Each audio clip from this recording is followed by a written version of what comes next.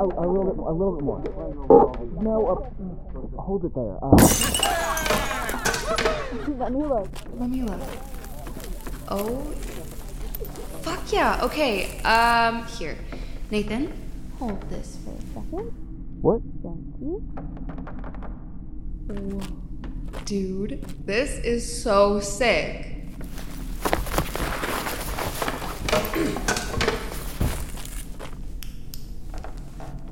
This is gonna be perfect.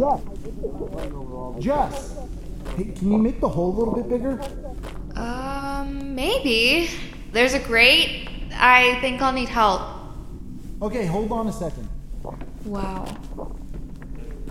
Guys, it's crazy in here. The elevators are shot. All the chairs have been tossed. There's debris from the ceiling tiles. I think... Yeah, this was definitely the waiting room. It's abandoned, all right, but... not, like, in a typical way. Little help. Oh, yeah, sorry. Tight squeeze. Oh, wow. Right? Jamie, when did you hear about this place? What? Oh, sorry. Here, I can open it wider from this side.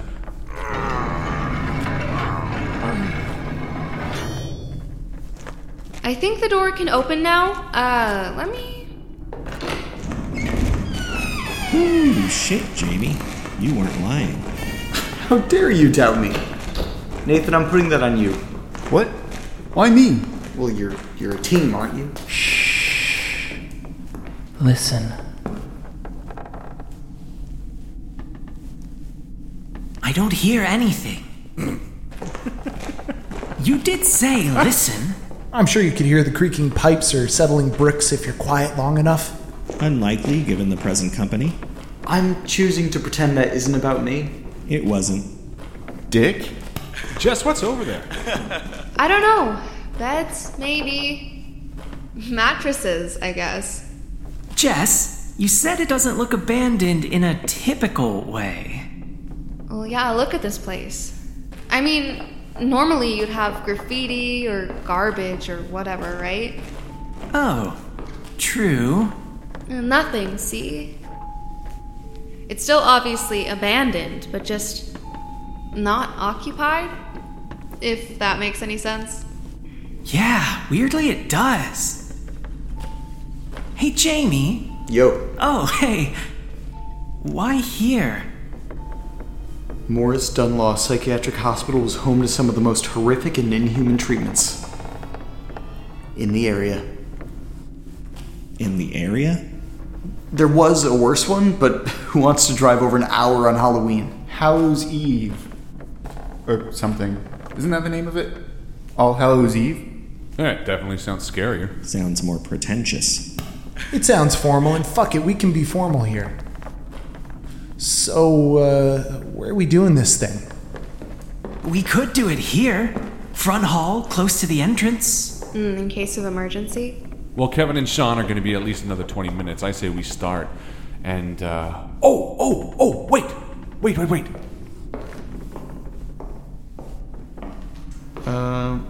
What are we waiting for? Shh, he's building to something. He just walked away. Here!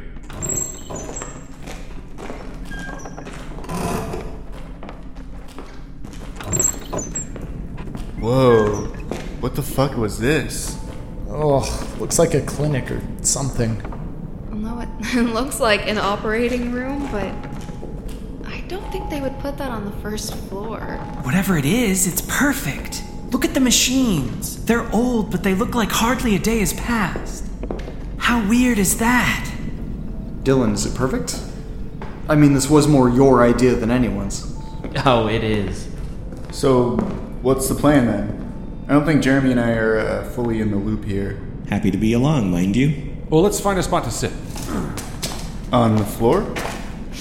Yes, Nathan. Oh, okay, just checking.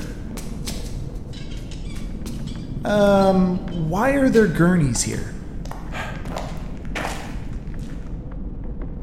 Yeah, that was a question. I don't know, honestly. Fair, but I can't be the only one recognizing this for what it is. Slasher flick. Slasher flick setup. Thanks for coming, all. Hey, of course. I think we all agreed. Agreed to what? Dylan? When I was a kid, we didn't have much money. Birthdays, Christmases, none of it really even went through our house. I grew up thinking that none of the holidays were all that important. That they didn't really matter to me, and truth be told, they didn't. All of them were just postcard lies, you know? But not Halloween. On Halloween, we celebrated. I don't know how it started or why, but we always did. No matter what. We didn't have anything to hand out, obviously, so instead, for the kids that really needed it, we put on a trick, a scare. A way to get the neighborhood ready for the season. The right way. After all, a scare is free, right? One year, one of the last before my brother left for school, we decided to really live it up. We had a course, a maze, the kids could walk through, made of garbage bins and sheet metal. There was a table full of shaved styrofoam that we had scored from the garbage trucks that parked on our street to use as horrible body parts.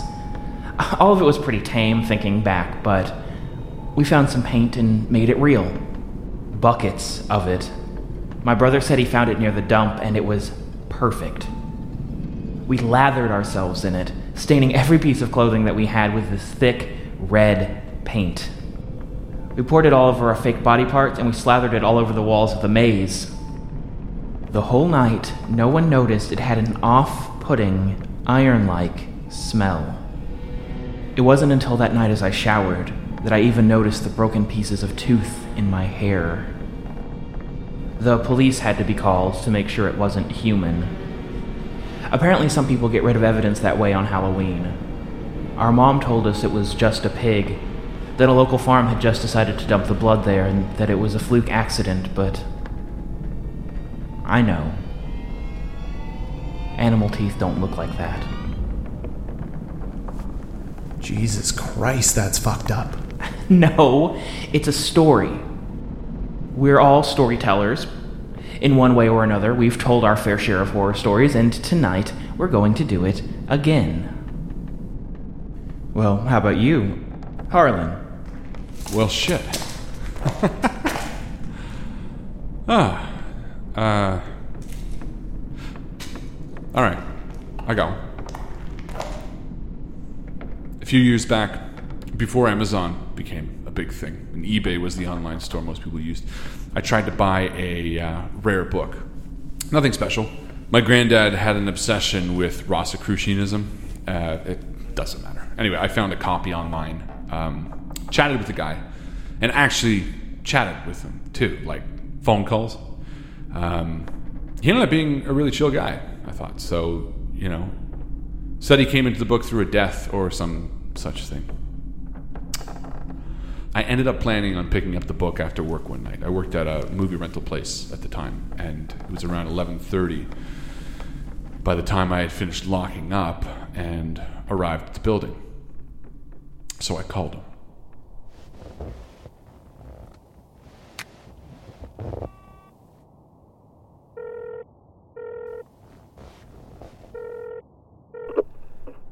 Hey man, I'm here. Hey, perfect. How was work? Good. Slow but good. Nice, man. Did you want to come up? Yeah. What number was it again? 309. I'll buzz you in. Cool. Give me one sec. No worries. Cold out? Yeah. It's almost gonna snow, I think. Damn. Yeah. Okay. 309? Yeah. Yeah, I don't see it. Oh, yeah. It's worn out. You can't even tell. Duh. Oh. Yeah, sorry. It's the top right one, I think. It's worn out, so I guess. There. Oh, it's not working. What? My fucking buzzer. Yeah. Sorry, man. Are Are you cool to come in the back way? Sure. You can't just meet me down here with it? Honestly, I would, man, but my cat is gonna run out the minute I open the door, and I gotta keep her in. Okay. Sure. What is, around back? Yeah, the back door isn't locked. It's so dumb. Okay. Yeah, sure.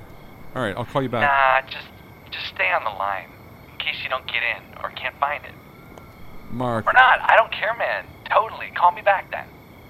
No, okay. Yeah, that's fine. Okay, Which side is easiest? the left. Just go around the left side. Okay. So are you working again tomorrow? Yeah.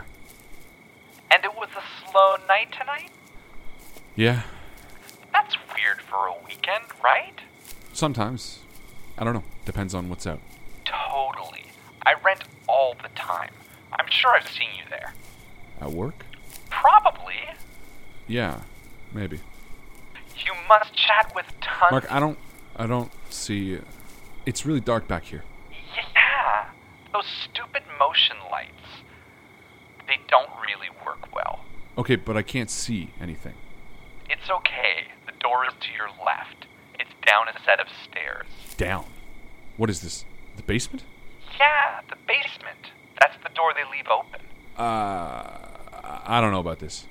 What? Honestly, you seem nice, but I'm not really comfortable with this. Look, I don't see a way down. I can't really see anything back here, and honestly, I think I'm just gonna jet, if that's cool. Harlan, I'm sorry. I didn't mean to scare you. I'm not. I'm just, I think I'm good. I'll come down, okay? I'll give you the book right at the front door. Cool? Yeah, okay. Listen, I'm leaving the apartment right now. No, Annie, stay. Annie, stay. Okay, I'm coming. Cool? Yeah, okay. I'll come back, I guess. Cool. Look, that took no time. I'm here now. Okay. Sorry about the cat. I'll see you in a second. Damn. I forgot your book. Oh, I'm coming back I'll now. go grab it quick. Right. Okay, I'm at the door now. Mark? Hey! Hey, I'm at the door. It's still shut. No, I left it ajar. It should be open. Just push. Oh, yeah, it is. Okay. Oh, good. I was like, oh no, do I have to run up again? So you coming back down? Or? Hey, man, I really would appreciate if you came up. My cats just practically bolted out. Cats? How many do you got? 3, actually. Oh, yeah. You made it sound like you only had the one. No, I love them. Okay. 309. Yeah. Stairs easiest? Yep. Okay. I guess I'll talk to you in a second. Hold on. What? I want to show you something. What? Don't hang up yet. I want to show you something. Mark, man, No, it's fine. It's nothing scary. Okay. Keep going up the stairs.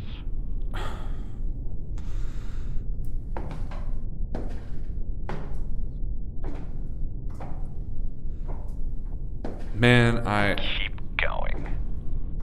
Mark. Are you on the 2nd floor yet? I don't know. Yeah, basically.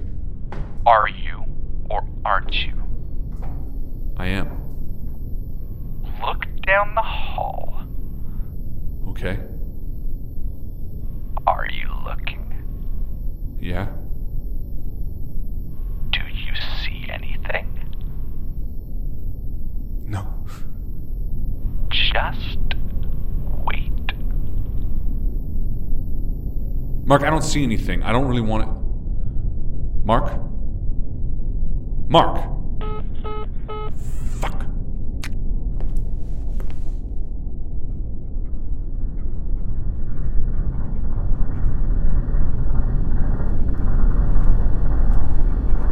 Fuck this.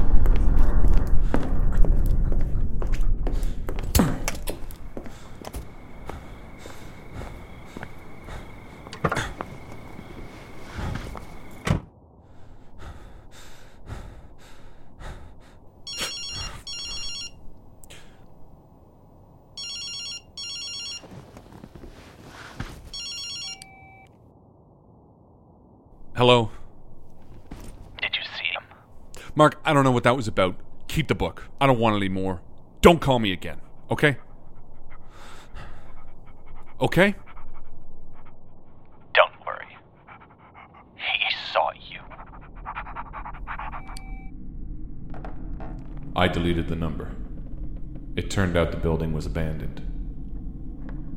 I don't know who the fuck it was, but ever since then, I've always felt like someone was looking over my shoulder. Watching. Boo! Jesus, fuck. I didn't even hear you guys. What the hell took you so long? Sorry, old Kevin here thought he could find a quicker way than the suggested route. I will continue to support the good fight by using MapQuest. Hey, all. Hey, guys. Hey. Yeah, hey. I didn't hear the story, but we caught the tail end of it. Jesus, this place is perfect. Well, you missed a good one. Sort of. Grab a seat. On the floor? Yes, John. So the deal is as discussed. We all go around telling spooky stories. More or less. Okay. Well, who's up next? Dylan, this is all your venture. Regale us, why don't you? Alright, story time. So, here's a strange thing about me that not everybody knows. I really like to go camping in the woods alone. Completely alone. Deep forest, quote-unquote backwoods camping, which is what people normally think of when they think of camping. No campgrounds, build your own fire pit, poop in a hole, stuff like that. Most of my friends think that it's too scary to be off the grid like that, which is fine because I don't want them to come with me, that's sort of the point. It's not that off the grid. It's a short hike back to my car, and then a 20-minute drive and you're at a gas station. Civilization is everywhere. I'm only pretending to have escaped it. People sometimes ask me if I'm scared of getting attacked by animals. No, not really. There aren't any wolves or bears where I go camping. Raccoons and feral cats smell cooked food over the fire and try to steal it, which is annoying, but not especially dangerous. Man has fended for himself against the ravages of nature for 250,000 years, and for most of that time none of them owned a machete. I own a machete. I think I can handle a possum if it gets too close to my tent. I like to get out in the woods at least once a year for a few days. It's nicest when it's fall, and the temperatures are generally within tolerable levels for hiking in the day and sleeping at night, but before daylight savings time ends and it starts to get dark at 5 p.m. So one might even say that the story that I'm about to tell you happened on a night just like tonight. Ooh, that's a coincidence, though. Or is it? Yes, it is. It was 2 or 3 years ago, pretty much to the day. I headed out to somewhere that I had been before, inside of a national forest that allows backwoods camping. I tend to go to the same few places every time, because I found places that I know that I can be completely alone. I know where I can go and not see another living human being until I decide to leave. That's one of the purest forms of freedom that there is. Freedom from perception. Hell is other people and all that. I could do literally anything that I wanted to in that forest and no one would ever know unless I told them. I make a habit of never telling anyone what I do in the forest. I mean, how many things that are central to your life are just yours? Things that nobody else knows about. It makes me feel in control to have that side of myself that nobody will ever learn about. Maybe it's a totally benign side. Maybe I'm just hanging out in the forest reading Henry David Thoreau. But only I know, and that is exactly how I like it. I had set up camp and everything was going smoothly.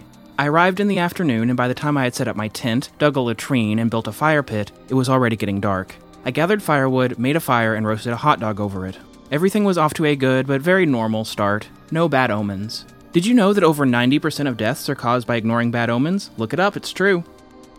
It wasn't until I got in my tent to go to sleep that something began to feel off. Normally there are a lot of sounds in the night. Rustling, tree branches snapping, coyotes howling. It was a clear night. The nocturnal animals should have been out and about, eating and drinking and fighting each other. It felt eerie. It felt like a cue from everything else in the forest that something was wrong. Before I could make up my mind whether I should get up, find my machete in my pack, and go see if I could investigate what was causing the notable lack of commotion in the forest, or hide in my tent and hope that whatever it was wasn't concerned with eating or fighting me, I finally heard a sound. Like that. Not a pleasant return to the nocturnal status quo, but rather something much more akin to a door knocking. If you aren't familiar, the middle of the forest is renowned for its complete lack of doors. A demand-side problem, plenty of wood but no one to walk through one. That knowledge, coupled with the heretofore silent forest, I came to the conclusion that something dangerous was likely going on. I did, in fact, exit my tent and locate my machete in my pack. That is when I heard the sound a second time. The sound was strange, not only because it sounded like knocking on a door, but because it was difficult to triangulate exactly where it was coming from. It didn't reverberate like it was a long way away. It seemed like it should be within eyesight, though it wasn't, after much searching with a headlamp. If I wanted to track it down, I don't think I would have been able to choose what direction to go. I decided that if anything were to be a bad omen, it would be something like this, and a pleasant getaway into the forest could be rescheduled for later. I could come back for the tent. Machete in hand, headlamp on head, and pack on my back, I immediately made my way through the dark, beginning my hike back to the car. The knocking did not stop or change in volume. It felt the same distance away as before. I searched the forest frantically as I walked, hoping to find and avoid whatever was the cause of the noise. The walk was a breezy 30-minute hike in the afternoon, but felt daunting and gruelingly long in the darkness. It felt like I was never going to get there. The knocking seemed to be picking up in frequency, though I wasn't sure. I didn't get the chance to determine if the knocking was happening more frequently before I walked straight into a large black door, like the door of a house. Between frantically looking around and how dark it was, I hadn't seen it until I collided with it. When I did, I thought it was a tree. When it occurred to me what I was looking at, I immediately jumped back in fear. The door was strangely ornate. There wasn't an inch of it that wasn't carved with some abstract figure. Even the doorknob, which was shiny and golden, was carved this way. It was singular, unattached to a house or to anything else. It was simply a door, upright even without a frame, but not set in the ground either, standing in the middle of the forest. The sound continued. It was not louder. Instead, it felt appropriate. What I heard matched what I saw, knocking on a door from only a few feet away. It definitely was knocking more frequently, though. Being that close, I could hear something else. A guttural, chaotic yell, somewhere between a scream and a shout, coming from the other side of the door. It wasn't shouting help or let me out or any other discernible words. I couldn't tell whether it was a person or an animal. I say the other side of the door, but as I said, this was a freestanding door with nothing on either side of it. But where else could it be coming from? It certainly sounded as if the sound was coming from the other side of the door. This put me at a crossroads. I was concerned that there was a person on the other side of this door, which appeared to be some sort of preternatural phenomenon. Whatever was on the other side appeared to be in great distress. There was a possibility that it was a human being in there, alone, in a place where no one but myself would ever find it. I had chosen this place in order to not be found, after all. If it were a person, and I declined to open the door, no one would ever save him. I would essentially be sentencing someone to whatever the other side of the door had to offer, something that they did not seem to be enjoying. The knocking continued as I stood there. I was transfixed by the door. You'll notice that I didn't run away when I found it. I did not feel compelled to. I was fascinated by it, whether that was due to my own curiosity or something else. This is how I was able to entertain the idea of opening the door instead of fleeing in the name of self-preservation, which is what I had even been in the process of doing when I bumped into the door in the first place. That is not to say that I was unafraid. I was trembling. If anything was going to stop me from opening the door, it would be fear causing me to lack the dexterity to get it open. The rapping and shouting continued. I readied my machete, stood as far to the side as I possibly could while still being able to open the door, took a deep breath, hesitated, took a second deep breath, stalled a bit, double-readied my machete, and opened the door. A large fist barged through the open air with an accompanying howl. The fist was about the size of my head, dark with fur. I leapt away from the fist as the arm and body accompanying it spilled out of the doorway, thrown off balance by trying to knock on a door that was no longer there. Looking through the doorway, I could see a different forest. Though dark, I could tell that the vegetation wasn't the same as the vegetation native to where I was. This was somewhere else. I looked down at the form that had fallen through the doorway. It was not a man. It was a bipedal animal covered in long, dark fur. It looked up at me and I could see its large yellow eyes reflecting back at me, with enormous canine teeth protruding from its lower jaw. It scrambled to its feet. It was at least 10 feet tall, though, recollecting it might have been as tall as 15. It was broad, too. It took up an enormous amount of space. After it stood up, it looked down at me for a moment. I stared back at it. We stood in silence watching each other for a long time, maybe a few minutes. I didn't say anything. It didn't say anything. It did not seem to want to fight or eat me. I did keep my machete pointed at it the whole time. I noticed that its fur was matted around its mouth with what appeared to be dried blood. Eventually it turned and began to move into the forest, back in the direction of my tent. It moved much quieter and faster than I would like something like that to move. I looked back at the doorway. There was nothing there anymore, just more of the forest that I was in. I looked at the door. It was swung open perpendicular to its starting point. I grabbed the knob again, this time from the opposite side of the door. It would not move. It did not behave like a locked door. It did not rattle or budge in any way. It could not be moved at all, no matter how much force I applied. Soon after that, my survival instinct overpowered my curiosity. I began to run as fast as I could to my car, running headlong into an actual tree in the process and earning myself a black eye. The creature didn't harm me, but the forest did, ironically enough. One eternity later, I made it to my car and did not stop driving until I was home. Well, I got McDonald's on the way home, but after that it was straight home. 35 people have gone missing in the forest since then, with no clue as to what is causing this ongoing rash of disappearances.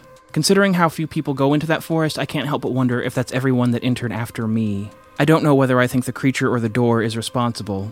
I have not been back to that particular forest, though I've not stopped camping in forests alone. I never got my tent back, which sucks because it was a good tent. It was a 10-person tent, which means that it comfortably fits 3. That's the real horror. That $400 I'll never get back. Whew. Holy shit. Ooh, holy shit. I can honestly say I didn't expect that from you. I am impressed. What about you, Sean? You look like you got a story in you. Well, not something I expected to be saying tonight, but, I nearly ended up in a place like this when I was younger. Seriously? Really? Yeah. They call it being sectioned in the UK. So my brother and his family had moved house recently. They'd been able to buy their own place after years of renting. It was an old terraced house, one just like many others in the street. He'd asked me to babysit one night. My brother, that is. So I agree. I mean, easy, right? The kid's only 5 years old and he'll be in bed when I get there. Simple. Watch TV, chill out until my brother gets home. Sure. It's a pretty cold autumn night, so I've got the fire going. And I'm just drifting off into a cosy, warm sleep when I hear the stairs creak and the door begin to open. My nephew is standing there. He just looks blankly at me and says, "Uncle Shawnee, the broken man is here." I instantly broke into a cold sweat. For some reason, whenever a kid says something like that, especially at night, it is 10 times creepier than an adult saying it. Of course, I've got to play the mature and rational adult here, so can't go letting him get scared, otherwise he'll never leave me alone. "Jack," I say. "Jack, you were just dreaming. Go back to bed." "But he's upstairs, Shawnee. I can't sleep when he's there. He's so loud." I'm sure at this point Jack can see the colour drain from my face. I know he's talking complete rubbish, but I just can't help but be slightly terrified. "Right, I'll come upstairs with you and we'll make sure no one is there, okay? Then you can go back to sleep. Sound like a plan?" "Okay," he replies. And this is when I realise how much of a daze he's in. There's no way he's been awake longer than a few minutes. Definitely a dream. Definitely. So I take him upstairs. We search around a bit and then I tuck him into bed. His nightlight has stopped working, so I leave the landing light on for him. I head back downstairs, feeling a little rattled, but I know it's just a child in his imagination. I'm chilling in the kitchen, waiting for the toaster to pop, when the thing starts crackling and sparks leap out from it. After a moment of panic, I reach for the plug and yank it out as fast as I possibly can. Probably not the wisest idea, but I didn't know what else to do in the moment. Trust me to go and break something the first time I'm at my brother's new house. Once I've cleaned it up, I head back to the front room, and the door to the staircase is open. I'm sure I shut it. In fact, I'm positive I shut it. The light from the landing kept flickering a little, and it was really irritating me. I'm sure I closed that door. No matter. I'll shut it now. Except, I can't. It won't click into the latch. It won't close. It won't do anything. I try, and it won't. It looks like the hinges have buckled out of the frame and they're stopping it from shutting properly. Were they always like that? I give up at this point. I'm convinced if I touch anything else, I'm just going to mess it up. I grab my book out of my bag, put my glasses on, and set to reading. Keep it simple. They'll be back soon.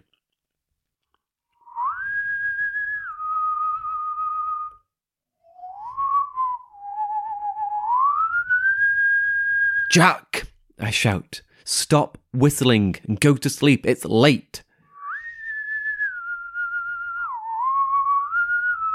Seriously, your dad is going to be so annoyed at you when he finds out you wouldn't go to sleep. I can't believe he's doing this. Just as I start reading as well. I march up the stairs, stamping my feet so that he knows I mean business. And the stairs are creaking so much, and he's still whistling even when I get to the top. But when I do get to the top, the light suddenly goes out. My heart is immediately in my throat, my ears are pounding with it. But it's not completely dark. Coming from the slightly ajar door of Jack's room is this dim blue light, his nightlight, and a shadow that I thought was nothing moves from hunched to stood. So tall. Then a heavy, metallic clang. And I'm horribly aware that Jack might not be alone in his room. I push my fear aside as much as I can and I burst into the room. It's empty. His bed is empty and there's no one there. No giant shadow. No Jack. Uncle Shawnee, where are you? I hear from behind me and down the stairs. Jack! Jack, stay right there! I grab the door to leave and hear that clanging sound again. Foolishly, I can't help but glance back into the room, and for the briefest second, I swear, there's someone stood right in front of me. But almost immediately, the left lens of my glasses cracks, and a piece splinters off, slicing into my skin, narrowly missing my eye. Blood starts pouring freely down my face, and the nightlight flickers, then goes out. I'm suddenly plunged into darkness, and I hear Jack again shouting my name. I throw my glasses on the floor and run for the stairs, clutching at my eye. As I'm pounding down the stairs, my ankle cracks, and my leg gives way completely. I slam into the staircase head first, and plummet straight to the bottom. I remember lying there, head on the floor, legs still on the bottom 2 steps, and the warm flow of blood soaking my face. My ankle throbbing. And that's when I hear the hammer strike again, and a quiet whistling get louder and louder as the stairs creak like footsteps coming down. I'm completely prone, in a helpless heap, my body aching with pain all over. And I'm paralysed with the pain and the fear. Then the footsteps stop, followed by a mocking voice so quietly in my ear. Now you're broken too. The next thing I know, my brother is opening the front door, and I'm still sat in the same position I curled up in at the bottom of the stairs. He said I just kept mumbling to myself in a whisper, over and over again. My ankle was broken. I had concussion and I needed stitches above my left eye. I was in a bad way. When my brother came to visit me in hospital, he said apparently Jack didn't remember a thing and slept through the whole night. Said he had no idea who the broken man was. And then he started questioning me, so annoyed, wanting to know how I damaged so many things without knowing it. I told him it wasn't me, that I did nothing other than try to protect Jack. He just looked at me, so incredulous. When my parents arrived, I overheard them whispering to the doctors about a mental breakdown or something. They thought I couldn't hear them, but I could. For the rest of the day I felt so ashamed, until the evening, as the light faded and my shame gave way to fear. In that darkened room, a shadow loomed over the hospital bed, accompanied by a slow whistling, and then a voice in my ear said, Even if they fix you, you'll always be the broken man. Nope, I'm out. Oh, shit. Jesus fuck. Okay, yeah, but there's no way that actually happened, right? Hey, all of these actually happened. That's the deal, right? Now, who wants to follow that one? I think I have one. Hey, fuck yeah. Floor's yours. My cousin's husband told me this story about his mom's neighbor's kid. I think it went something like this. Somewhere in New York or San Francisco or Tokyo, there's a skyscraper topped with a glistening pool that seems to stretch on into the ocean. Those who find their way to that building are few. Those allowed to touch the water's edge even fewer. But those who do, the few who fall into the chlorine baptismal, are granted a prophecy, a vision of their own death. Michael was sure he was gonna die.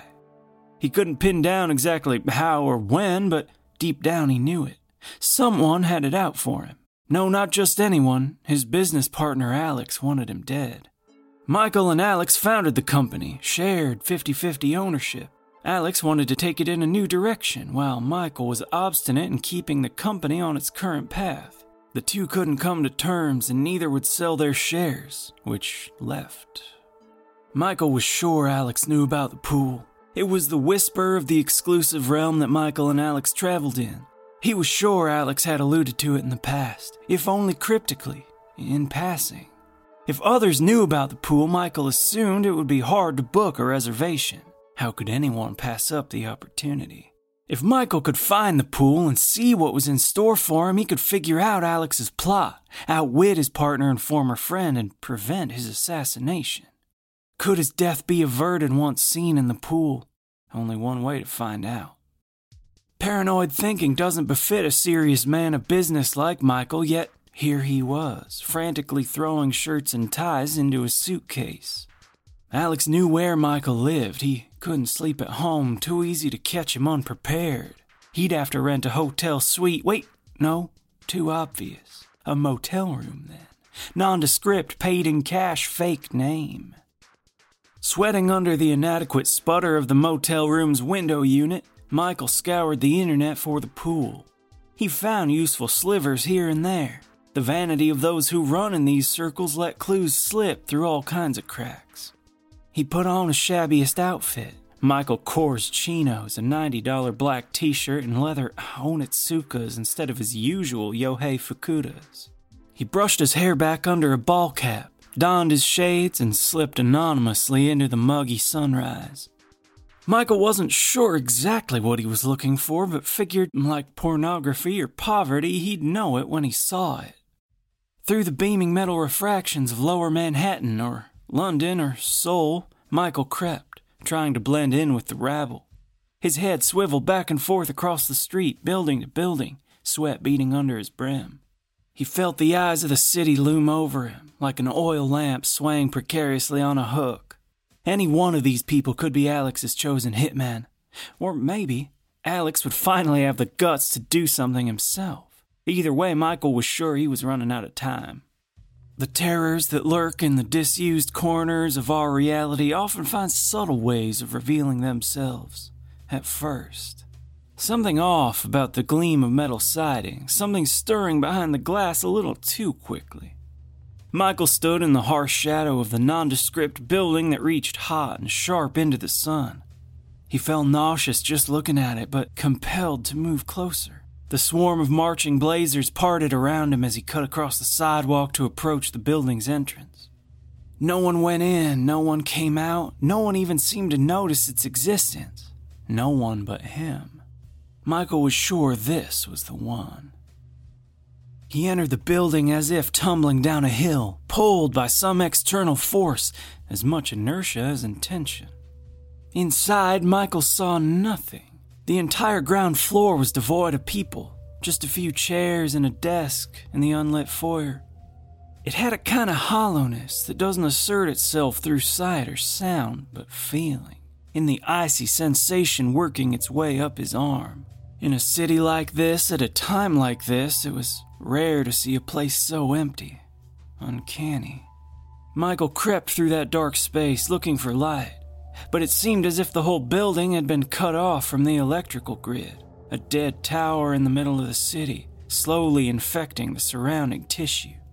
Michael scoured the foyer, even feeling the walls for door handles where the plume of sunlight leaking through the windows couldn't reach its grubby fingers. Eventually, hand met handle, and he twisted the knob. Beyond was a stairwell, just barely illuminated by a skylight far above him. Michael was through with sneaking, and so he took the stairs in frenzied bounds. How many floors he passed, he couldn't say. An anxious, dripping ball of nerves was all that remained of him when he reached the door to the roof. He slammed into the push bar and the heavy slab creaked open. The glare of the full afternoon sun pelted him. He raised his hands to shield himself from the onslaught, and there, Michael found his oasis. Beams of light from on high glimmered on the water's surface. Chromatic reflections bounced all around the rooftop, gently swaying. Surrounding the pool were a variety of potted plants, all long leaves and curved edges, forming pockets of inviting shade.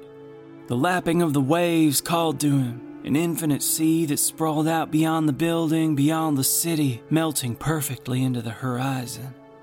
It was idyllic, everything he'd hoped it would be, save for one detail. There were 2 figures standing at the edge of the pool.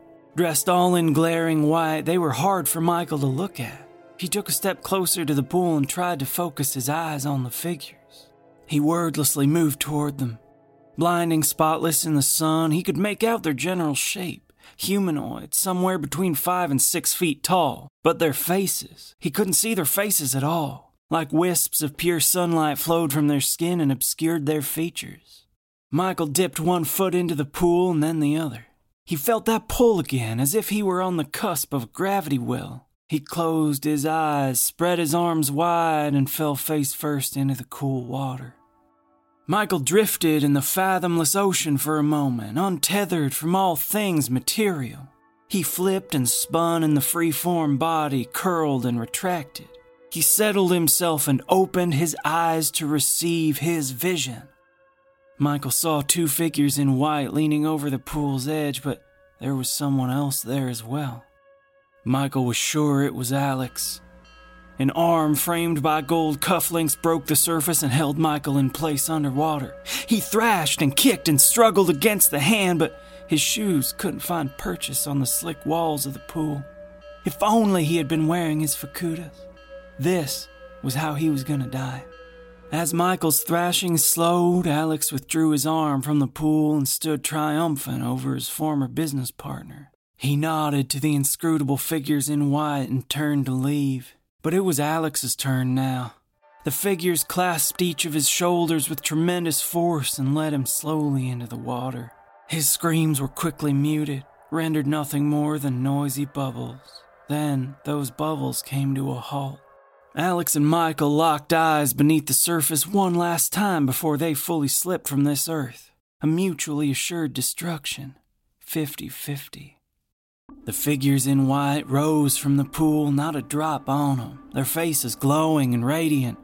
Michael and Alex were rich, yes, powerful, sure, but there are others even beyond them. Beings who exist in a totally separate realm from those 2. Beings who repel water and consequence in equal measure. Wealth so concentrated, so dense it warps the fabric of space and bends light. To sustain such a life requires sacrifice, a great many souls to stoke the engine. Somewhere in Chicago or Shanghai or Frankfurt, there's a skyscraper topped with a swimming pool that seems to go on forever.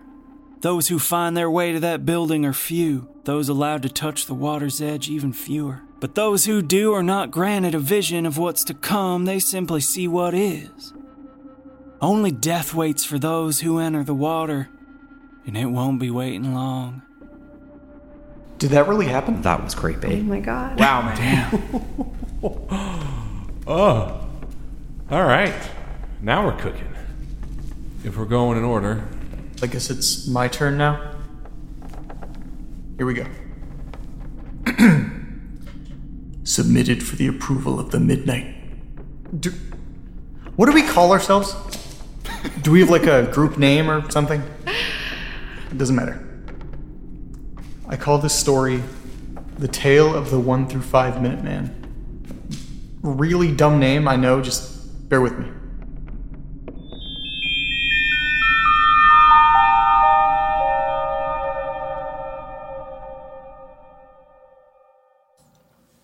Growing up in my childhood home, I always felt like there was something off about the place. Now, I'm going to sound like one of those crunchy granola people that collect crystals or something, but the energy in the house just felt bad. I just always felt uneasy, like I was never truly alone. It started when I was just a little kid. One night, I stumbled into my mom's room at around 2 a.m.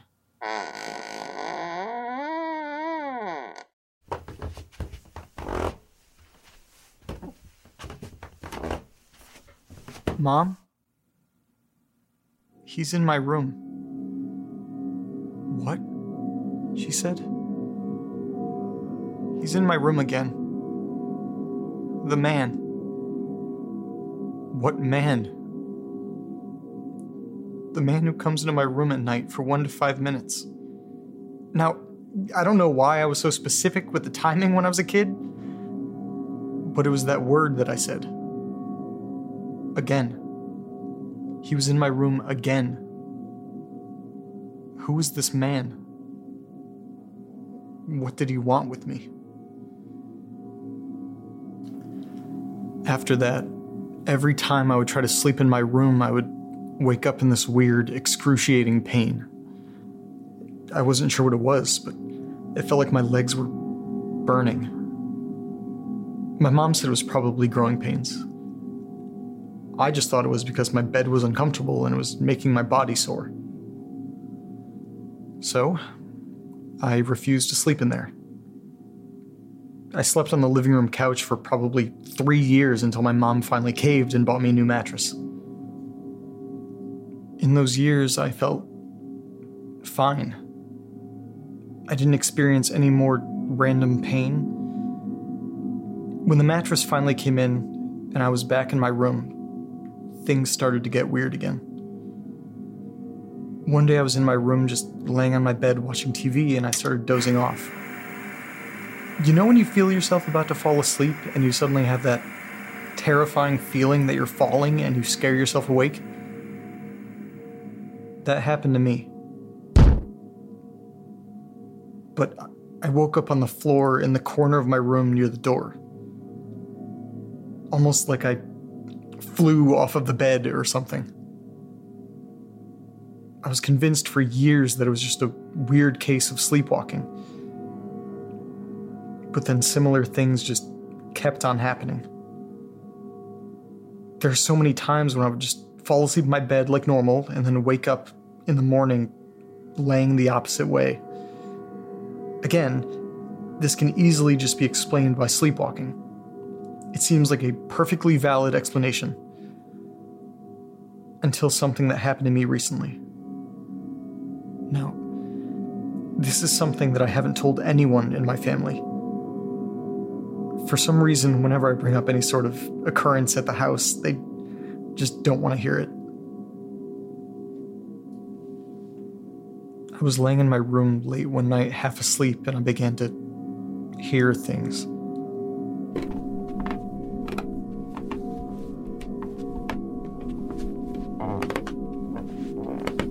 I assumed it was just in my head or the sounds of the house settling or something, and then I felt it. Something grabbed me and was pulling me towards the door.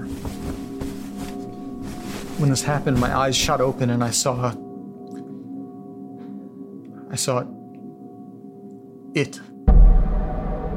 At the foot of my bed, there was this shadow figure just standing there with his hands grasping around my ankles. I couldn't move. I couldn't scream. I've never experienced sleep paralysis before, but I was sure that this wasn't it. This felt too real. This thing has its hands on me and my legs were burning. The pain must have taken over and outweighed the fear because I managed to open my mouth and let some words out. What are you? What do you want? I asked, dreading whatever the response would be. It just stood there for what felt like minutes until it released one of its hands and slowly raised it up and extended a finger. It was pointing directly at me. It wanted me. In a panic, I quickly reached for my phone and turned the flashlight on to try and get a better look. When I turned back to it with the phone, whatever it was disappeared the instant the light would have touched it. Next thing I know, it's morning. I'm sure it was just a dream, but it felt so real. It felt too real. I moved out as soon as I could after that.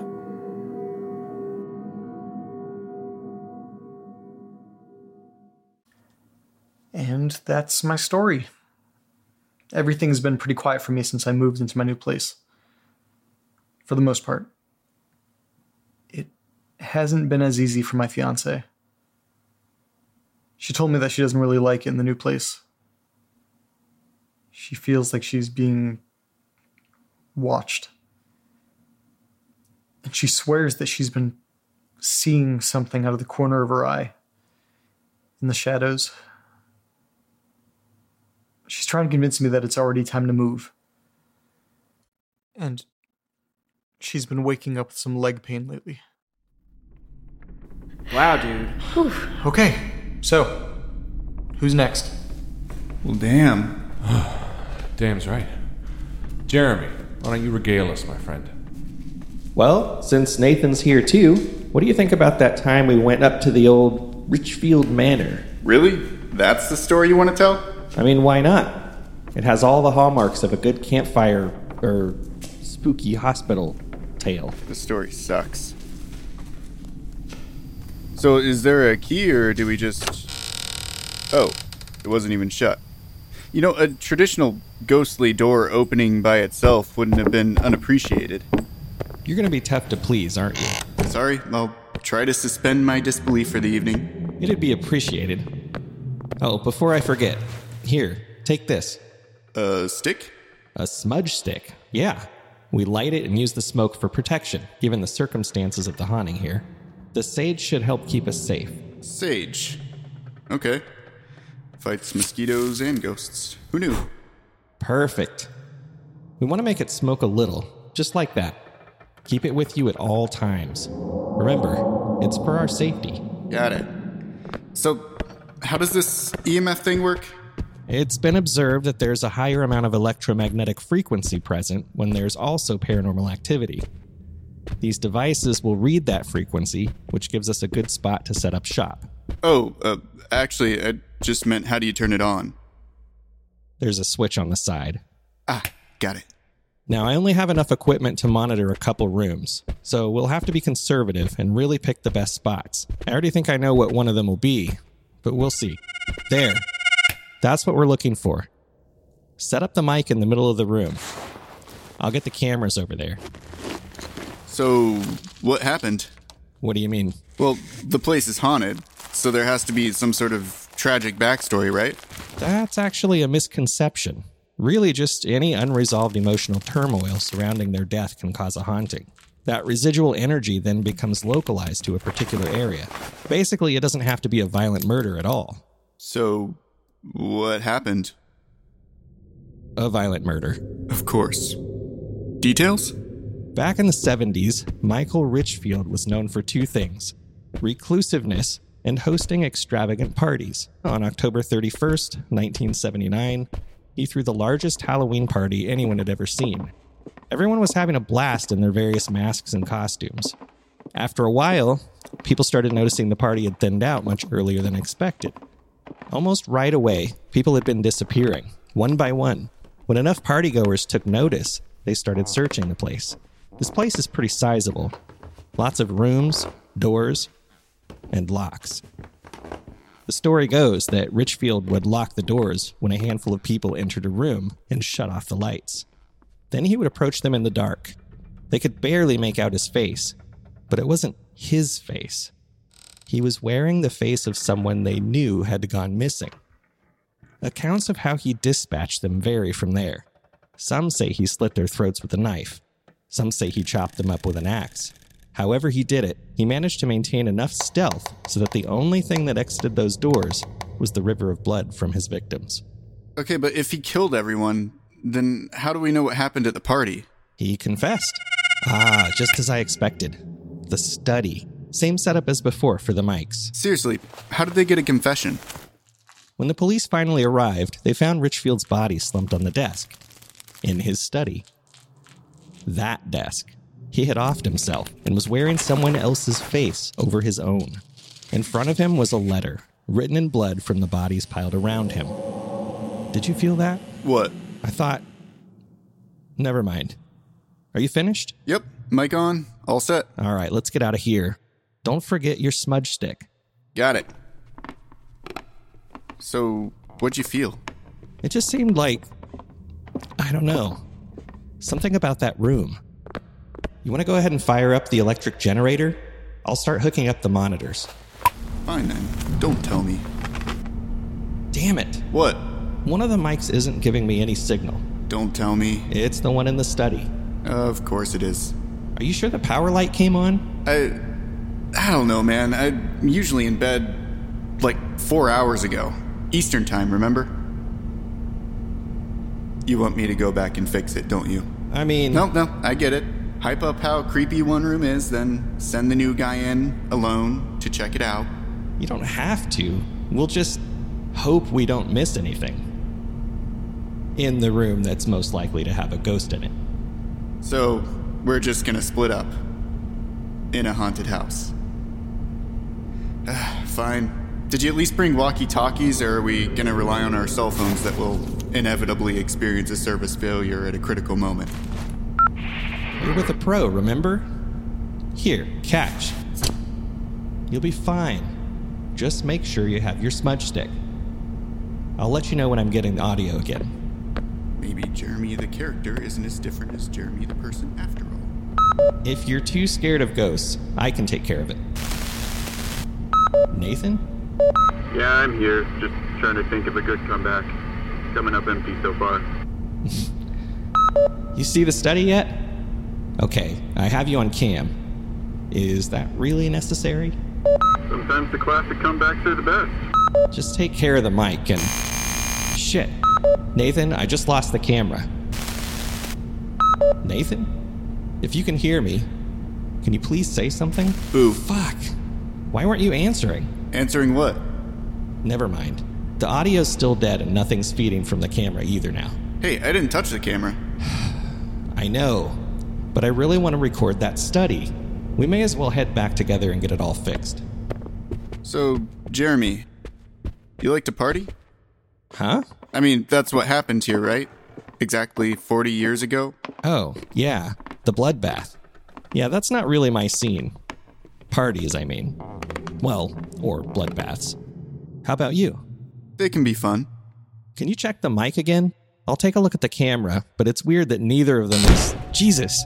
Okay, you can't tell me you didn't see that. Your first undeniable paranormal event. Where's your sage? Huh?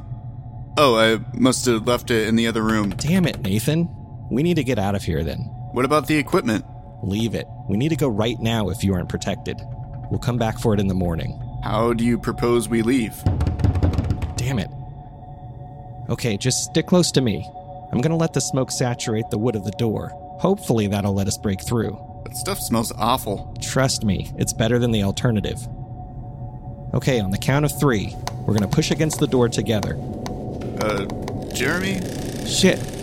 Okay, on 1. 1. Run! We got to the car and I drove Nathan back to his hotel. I think he came away with a little less skepticism. Am I right? That's what you think happened? That's what I remember. Do you remember something differently? Everything was like you said, up until I went back to the study to check on the mic. Okay, I handle mics all the time. This should be... Oh, fucking A. No batteries. Seriously, Jeremy? Yo, Jeremy, you fall asleep over there? Jeremy, come on, I know that's you. And of course it's locked. What the hell is that? Hey, Jeremy, I know you're busy messing with me or whatever, but can you see this?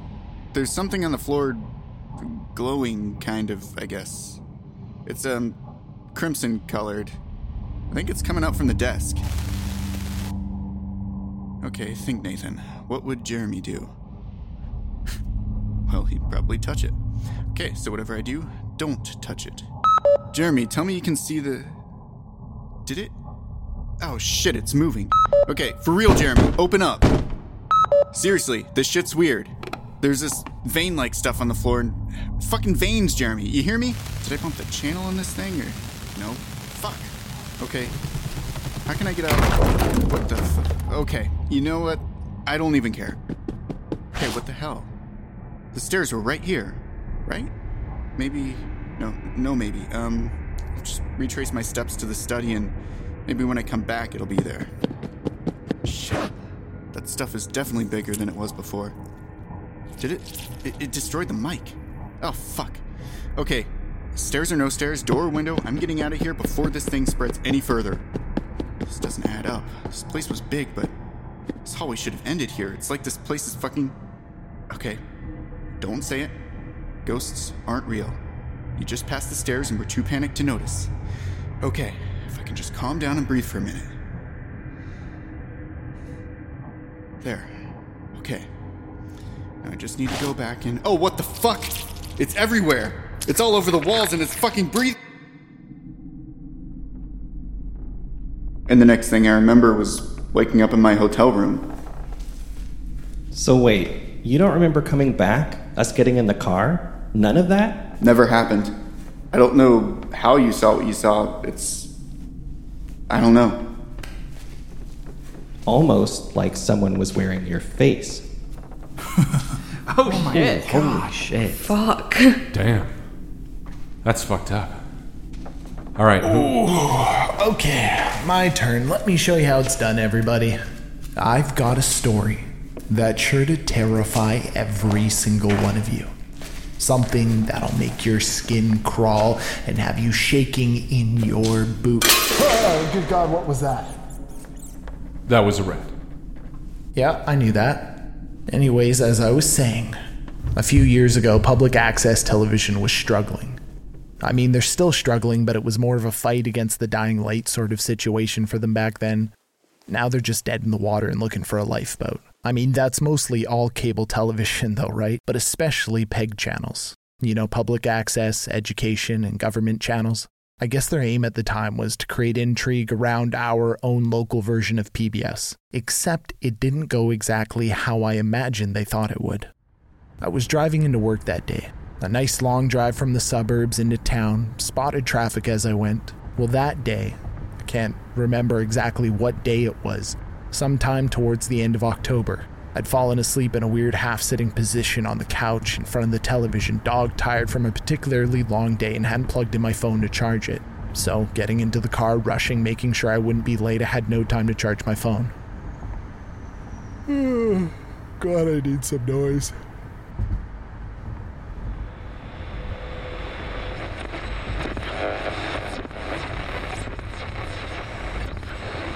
The veil between our world and the next has fallen. Tune in to PCBS at 10 p.m. tonight to witness proof of the afterlife. Watch in astonishment as Dr. Nichols proves once and for all that there is life after death. Tonight on PCBS, here and there are as close as then and now, as are close as you and I.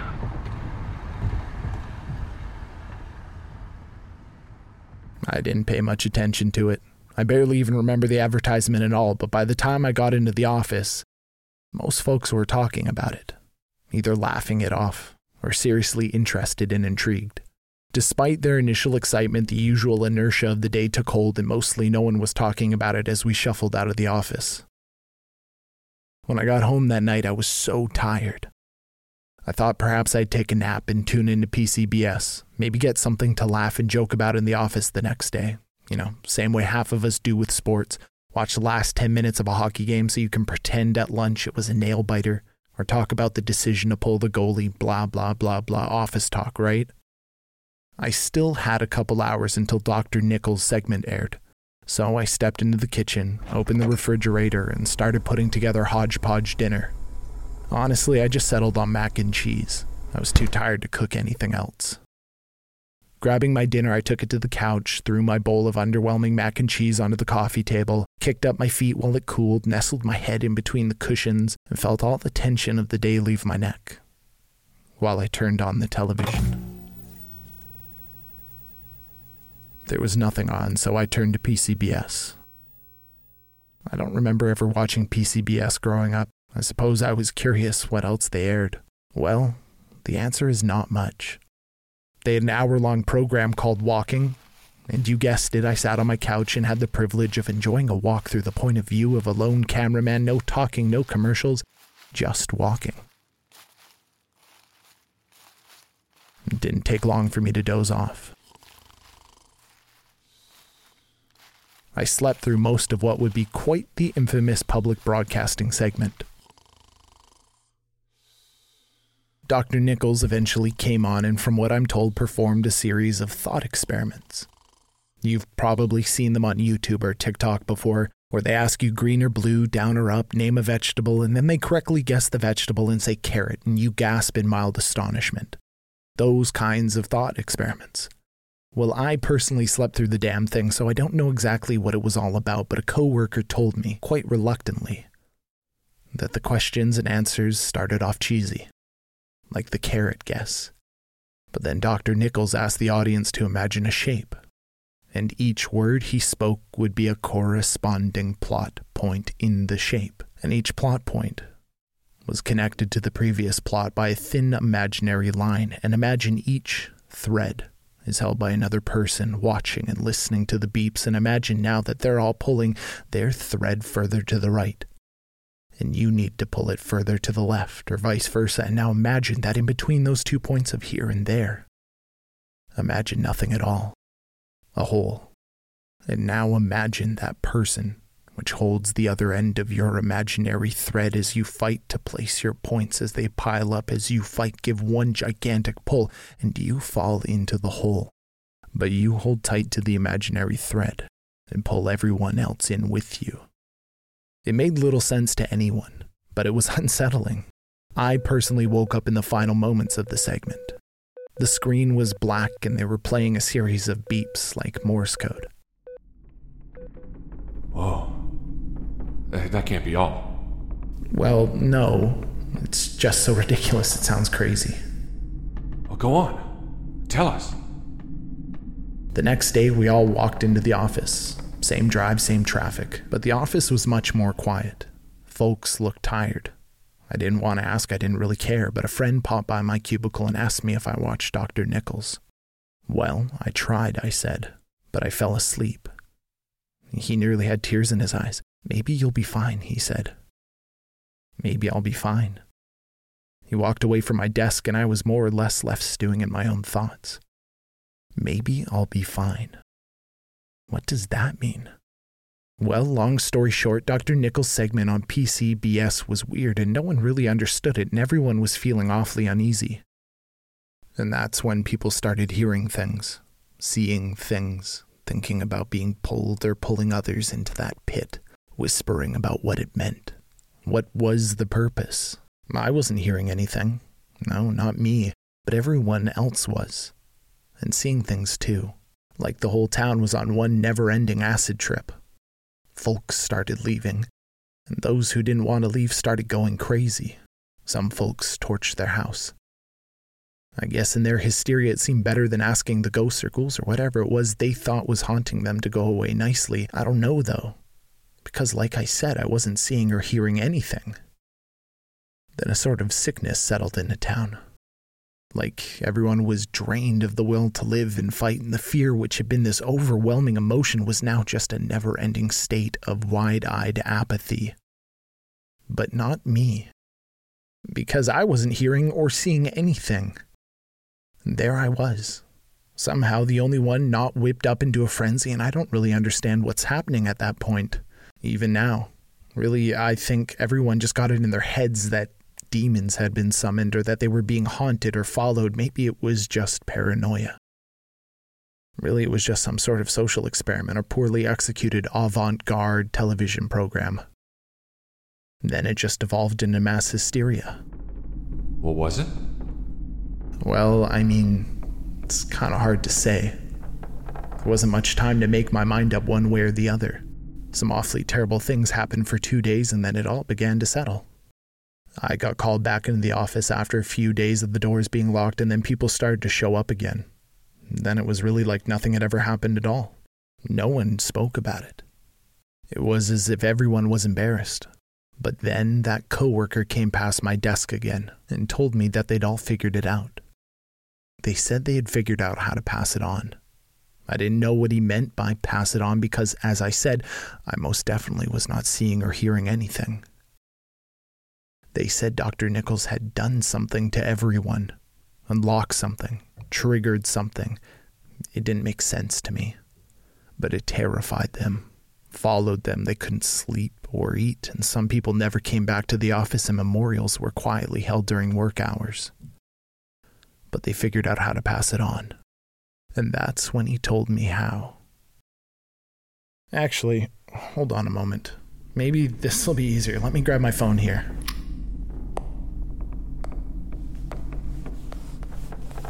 And play.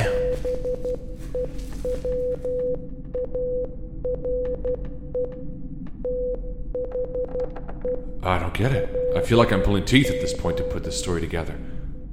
How do you pass it on? Oh, I think you already know. Oh. What? Fuck. Oh, shit. Jesus. I don't fucking believe that. Oh. All right. Anyone else want to volunteer to go after that? I'll go next. Fuck yeah. Have you all ever heard of like these... It was a friend of mine who actually told me about them. He had a similar experience on a hike, but basically they're these things that when they're close, their call sounds distant. No. Cool. My grandparents live in a little town about an hour and a half from mine if you take the main highway. It was fall reading break of my first ever semester at uni, and I'd made a little solo trip out there just to talk about how school was going and see how retirement was treating them, and I stayed a lot later than I'd meant to. It was long since dark by the time we'd kissed cheeks and said goodbyes, and they'd bid me a safe drive home. The highway is double lane, well-traveled at all hours, and passes through a series of small towns that I've always known the names of but never actually been to before it passes into mine. However, if you know your way around the many different paths jutting off into the flat, rolling distance, there's a little unmarked township road that'll cut the trip time in half. Sure, by choosing that road, you're choosing to bypass all other guaranteed signs of life for the next 45 minutes, which, not great if something were to happen, but usually it made for a quiet, straightforward journey. Usually nothing happened. I debated not taking the shortcut home.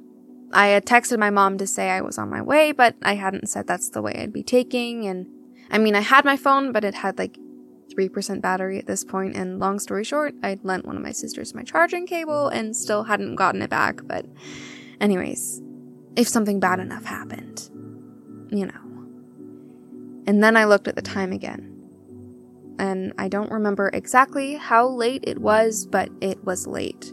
Easily after midnight at this point.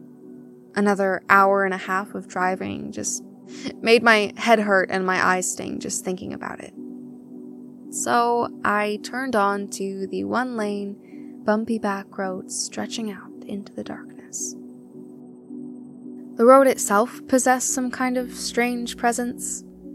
Something bristling in the distance, something inching through the night.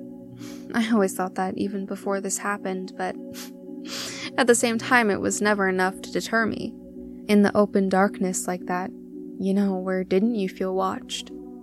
Where didn't you feel like anything could have been on the edges of the fields, nestled in the long grass of the ditches, waiting for you to stray, waiting for you to separate yourself from the little pockets of light and life along the highway chain and to stumble onto one of those many different routes on the shadowed prairie where it could be hours before another person would find your car. If you were that lucky. I'd only been driving for about 10 or 15 minutes when I saw it. Lights up ahead. A soft glow and 2 red spots flashing in the void. A car. Pulled over onto the crumbling shoulder, hazards on, and the driver's door just open. It was a concerning thing to come across. I should have used the rest of my battery to call the RCMP or whatever and report it, but I definitely wasn't thinking straight when I parked behind it and stepped out into the open air to take a look around. To the left of the road was an open field, and to the right, where I had stopped, was a group of trees, probably 10 meters from the road, branches twisted and silhouetted and blocking out most of the moonlight. From where I was, I couldn't see anyone in the car or nearby, and I just got this feeling. I knew I would never stop thinking about it if I didn't make sure everything was okay, so I grabbed an emergency flashlight I had in the trunk and decided to check.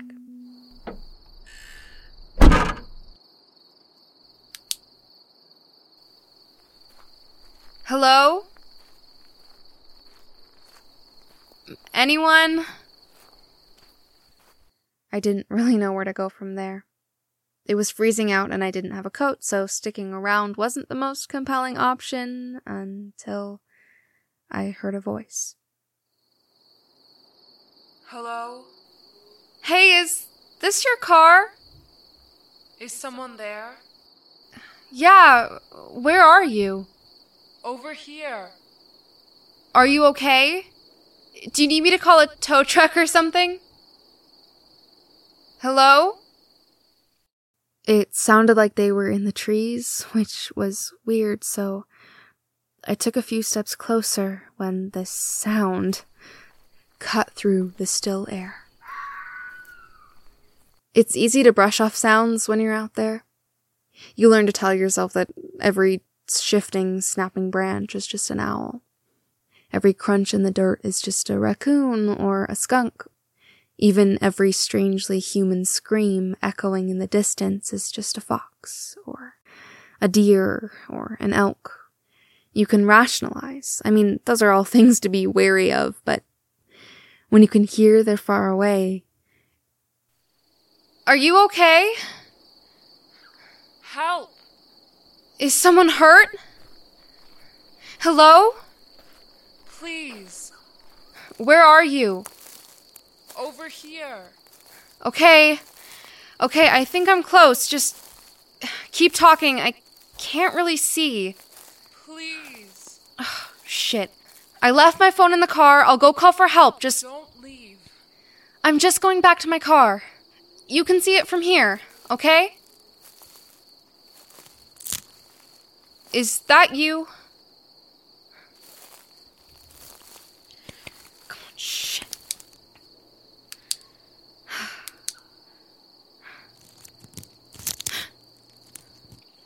Hello? I'm right here. The voice was the farthest it had been, but there was hot breath on my neck, and then came that cold, prickling, crawling feeling up your spine when something is behind you and you just know.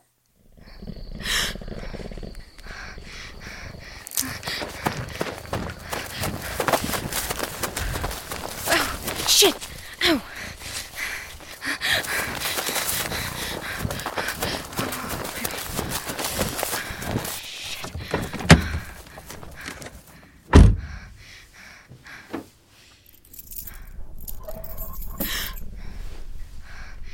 I had every intention of starting the car and just speeding off as fast as I could, but my hands were shaking too much to hold on to the keys, and I didn't want to open my eyes to look for them, so I kept them shut, and I pressed my head against the wheel, and I waited.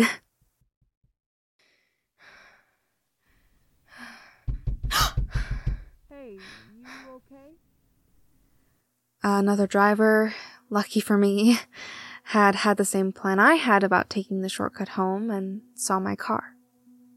I explained that I'd pulled over for a car too, but, of course, when I turned to point it out, it was gone. And they gave me some advice that I've never forgotten. If you're driving at night on something you'd consider a back road, don't stop for a car if you can't see the driver. Mostly because people actually get kidnapped and killed that way a lot, but it boils down to you just don't know what's out there. When they said they wouldn't have stopped then if they didn't see the two of us actually get back into my vehicle. I went cold and quietly told them that I was on my own, and I have never seen the color leave someone's face so quickly.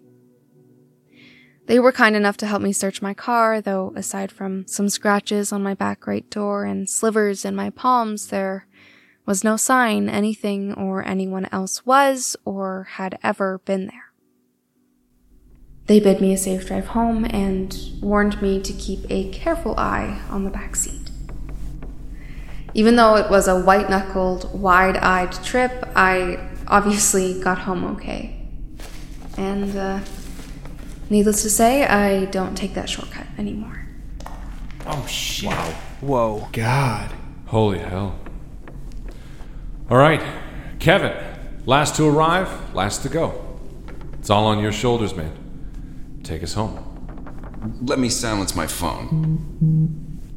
So, when I was in junior high and up until freshman year of high school, I used to walk home with this girl, Sarah. We were walking buddies, except as we got older, she got hotter, and I got a pretty bad crush on her. It was embarrassing. I didn't know how to take it to the next level. We'd get to that place where we'd part ways to our own houses, and that was that. Except one afternoon, she told me something weird was going on, and everything kind of changed. She was getting these phone calls when she was at home after school, and I was a latchkey kid, so I knew the scenario. But until that point, I always thought her parents were more cheery, upbeat, and, present than mine. But it turns out, no. Her dad, the mega successful entrepreneur, was always traveling. Her mom, former Southern belle, kept up with a lot of clubs and charities and crap. So Sarah's stuck alone, watching TV after school, and someone's calling her on the landline. And this was before caller ID, so I'm dating myself and outing my home dimension. And she said at first they'd call and hang up immediately. Then they started waiting until she picked up, and before she could get a word out of them, "Hello? Who is this?" Click. I said it's probably nothing to worry about, just some punk kids trying to get a rise out of you. She was not pleased. Her parents had said the same thing. "What can we do, honey? You want us to come home earlier to catch them? They'll just hang up again. You wait and see. It'll stop as soon as it started." The next day, I didn't see her at school. I figured she was sick, so I walked home alone. And that was when she called me. I'll never forget how hard my heart was pounding, thinking, girls don't call me. Apparently, she was at school, but she had kept a low profile and took a different route home. She said they called again. And this time, they stayed on the line, made some rustling noises, and she heard breathing. Wheezing? No, breathing. Heavy breathing. Well, that's never good. I don't know why, but it's not. It's the one thing that you don't want to know about a stranger, intimate knowledge of their breath. So I said, "Let's call the cops." And she was like, "I don't know. I don't think they'll take me seriously. Do you mind coming over?" Do I mind? Really had to pretend to mull this over. Well, I'll miss the end of DuckTales, but I've seen this one. Actually, yeah, no, I don't mind. I'm coming over. So I got on the Grey Ghost. That was my bicycle, just a mongoose minus the decals. When I got there, She gave me a hug, which was awesome and not normal. She was wearing what could best be described as form-fitting denim short shorts, basically Daisy Dukes minus the butt cleavage. It was a lot. It turned out her parents wouldn't be there for hours, so we could just chill. Luckily, I was not wearing sweatpants, since that would have gotten awkward fast. No, I had slipped into the most goth, ultra-baggy trip jeans I had. We cracked open a couple Pepsis, plopped down on the couch, and proceeded to watch Aladdin. Don't ask. Before long, it was dark, and when the phone rang again, I realized we didn't really have a plan. It was her house, so she picked it up, but when she put it to her ear and said hello, I knew whatever was happening was not good, based on the dreadful expression on her face. I motioned to hand it to me, and I was about to lay into these a-holes when the voice from the other end croaked in. You alone? I dropped the phone. Scared the shit out of me. I did not expect that voice. I was thinking it would sound like a crank call from some teenager, not a legit creep. I told her next time we need to hit the speakerphone so we can hear the bastards. I said bastards, but this wasn't wily kids playing a prank, and we knew it. This was evil. And before we could hit play on the DVD, it rang again. Sarah put it on speakerphone. I know you're there, sitting on the couch in your shorts, drinking soda. She hit mute and said, "What do we do? What do we do? He's watching us." She said, "Actually, I've been changing into shorts after school the past few days, so it doesn't mean he's out there." But it still made my skin crawl. He continued. You wouldn't wear those outside, would you? But now that you're alone, it's safe. And that's good. Very good. Sarah said she wasn't alone. He was like, right. Then he paused and said, I know. There's a malign presence with you. His eyes glowing and demonic. I see him with his stupid plaid shirt. Hey, asshole, I can hear you. What are you gonna do? Chug another Pepsi? He hung up. I was pissed because we were making progress, but I was equally terrified since he described my shirt to a T. And as we both reached for our soda cans, we started freaking out, running around and double-checking the locks on doors and windows, peering into the darkness outside, trying to see something, anything. I thought I saw someone on the back lawn, but it was just Giorgio, the neighbor's collie. We dimmed all the lights in the house and sat there, wondering what to do. That's when a light flashed at us through a bay window. I almost shat myself. So we called the cops, and they said they'd come by, but they'd like to talk to an adult. It was like they didn't even believe us.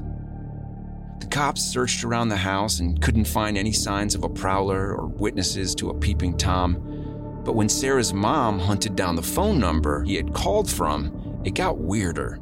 Apparently, it came from an old Italian-style villa behind them, abandoned, big for sale sign on the lawn. The family that lived there had moved out a few months earlier after the dad committed suicide. No note, no explanation. I think someone exposed him for being a creep, and he couldn't face his life after that. The thing about creeps, though, is they can't let go.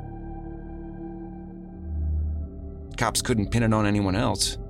Sarah's dad's company collapsed and they left town. She disappeared from school. Her family, it was like they went off the grid. I haven't been able to find Sarah or her profile on any social media. I can't find her number listed for the life of me. For all we know, she ended up in a mental ward like this. Not a condemned haunted one, but you know what I mean. The worst thing to me is the wrong person disappeared. That and Pepsi in a can still gives me the heebie-jeebies. How's that for scary? That was a good one. That's pretty good. Suck on that tail. Fuck. All right, that was actually inappropriate. Now, can anyone honestly say that they don't have a pair of Trip Monster Stud pants sitting in their closet just waiting for for them to come back in style. Not that they ever went out. Well, guess what? We're in the 2020s. Throw them on. You can do whatever the hell you want. Live your best I own life. 2 pairs of Do trip you. pants. YOLO, bro. Because haters gonna hate. All right. That about does it for another year, if I'm not mistaken. Show of hands. Who won this year? It's not a competition, Cole. I think it's obvious anyway. Hey, you had 2 people telling your story. So it's worth double? So it's worth the same as everyone else's. And I think everyone killed it. Pun intended. Was that technically a pun? You did. We did. I hope tonight has been entertaining, but also illuminating for you. Maybe not every one of these stories is true, but some were. Some we've carried with us and continue to. Remember that when you look into the darkened edge of a forest or down an empty hallway of an abandoned building. You may never know what might be looking back. Is this where I say boo again? Anyone up for Denny's? I'm down for Denny's. That's where I was born. Denny's. Really? Conceived.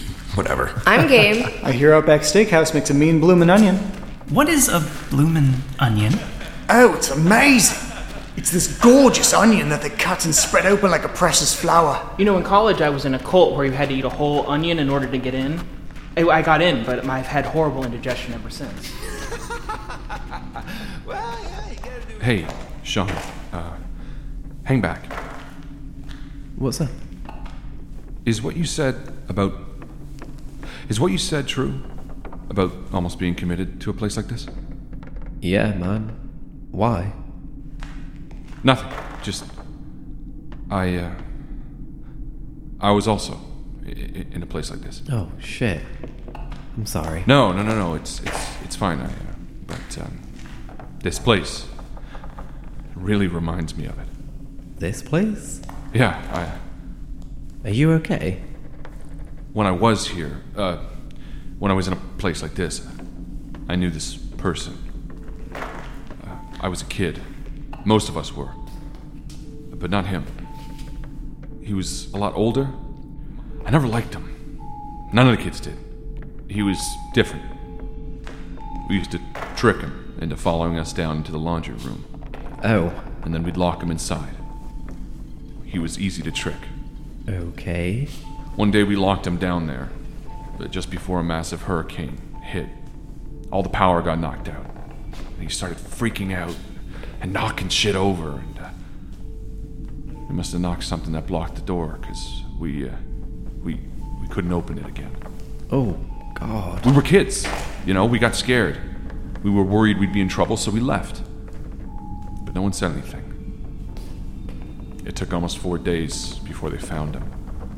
Someone had spilled the beans eventually, and they had us all lined up, ready for punishment as they opened the door, but in that time, he must have been starving because he had eaten. What the hell did he eat? Rats. A number of them. They found large bites taken out of some that got away. Others, he pulled out the guts with his hands, and from then on, something was really wrong. He didn't stop, They brought him back up, but he kept finding the rats and killing them. We'd be out in the yard, and he would bolt off, slamming his shovel down into something, and then reaching down to take a bite out of it. Okay. Why are you... Because when I left this place, that place, I never looked back. I never thought back until now. And this place, I don't think he ever left a place like this. Look, that's messed up, man. But you were a kid, and kids do stupid things. It sounds like he was off before whatever you did to him. Yeah. Hey, and thank you for telling me. Yeah. Anyway, let's get out of here. Happily. I can't say I was hungry now.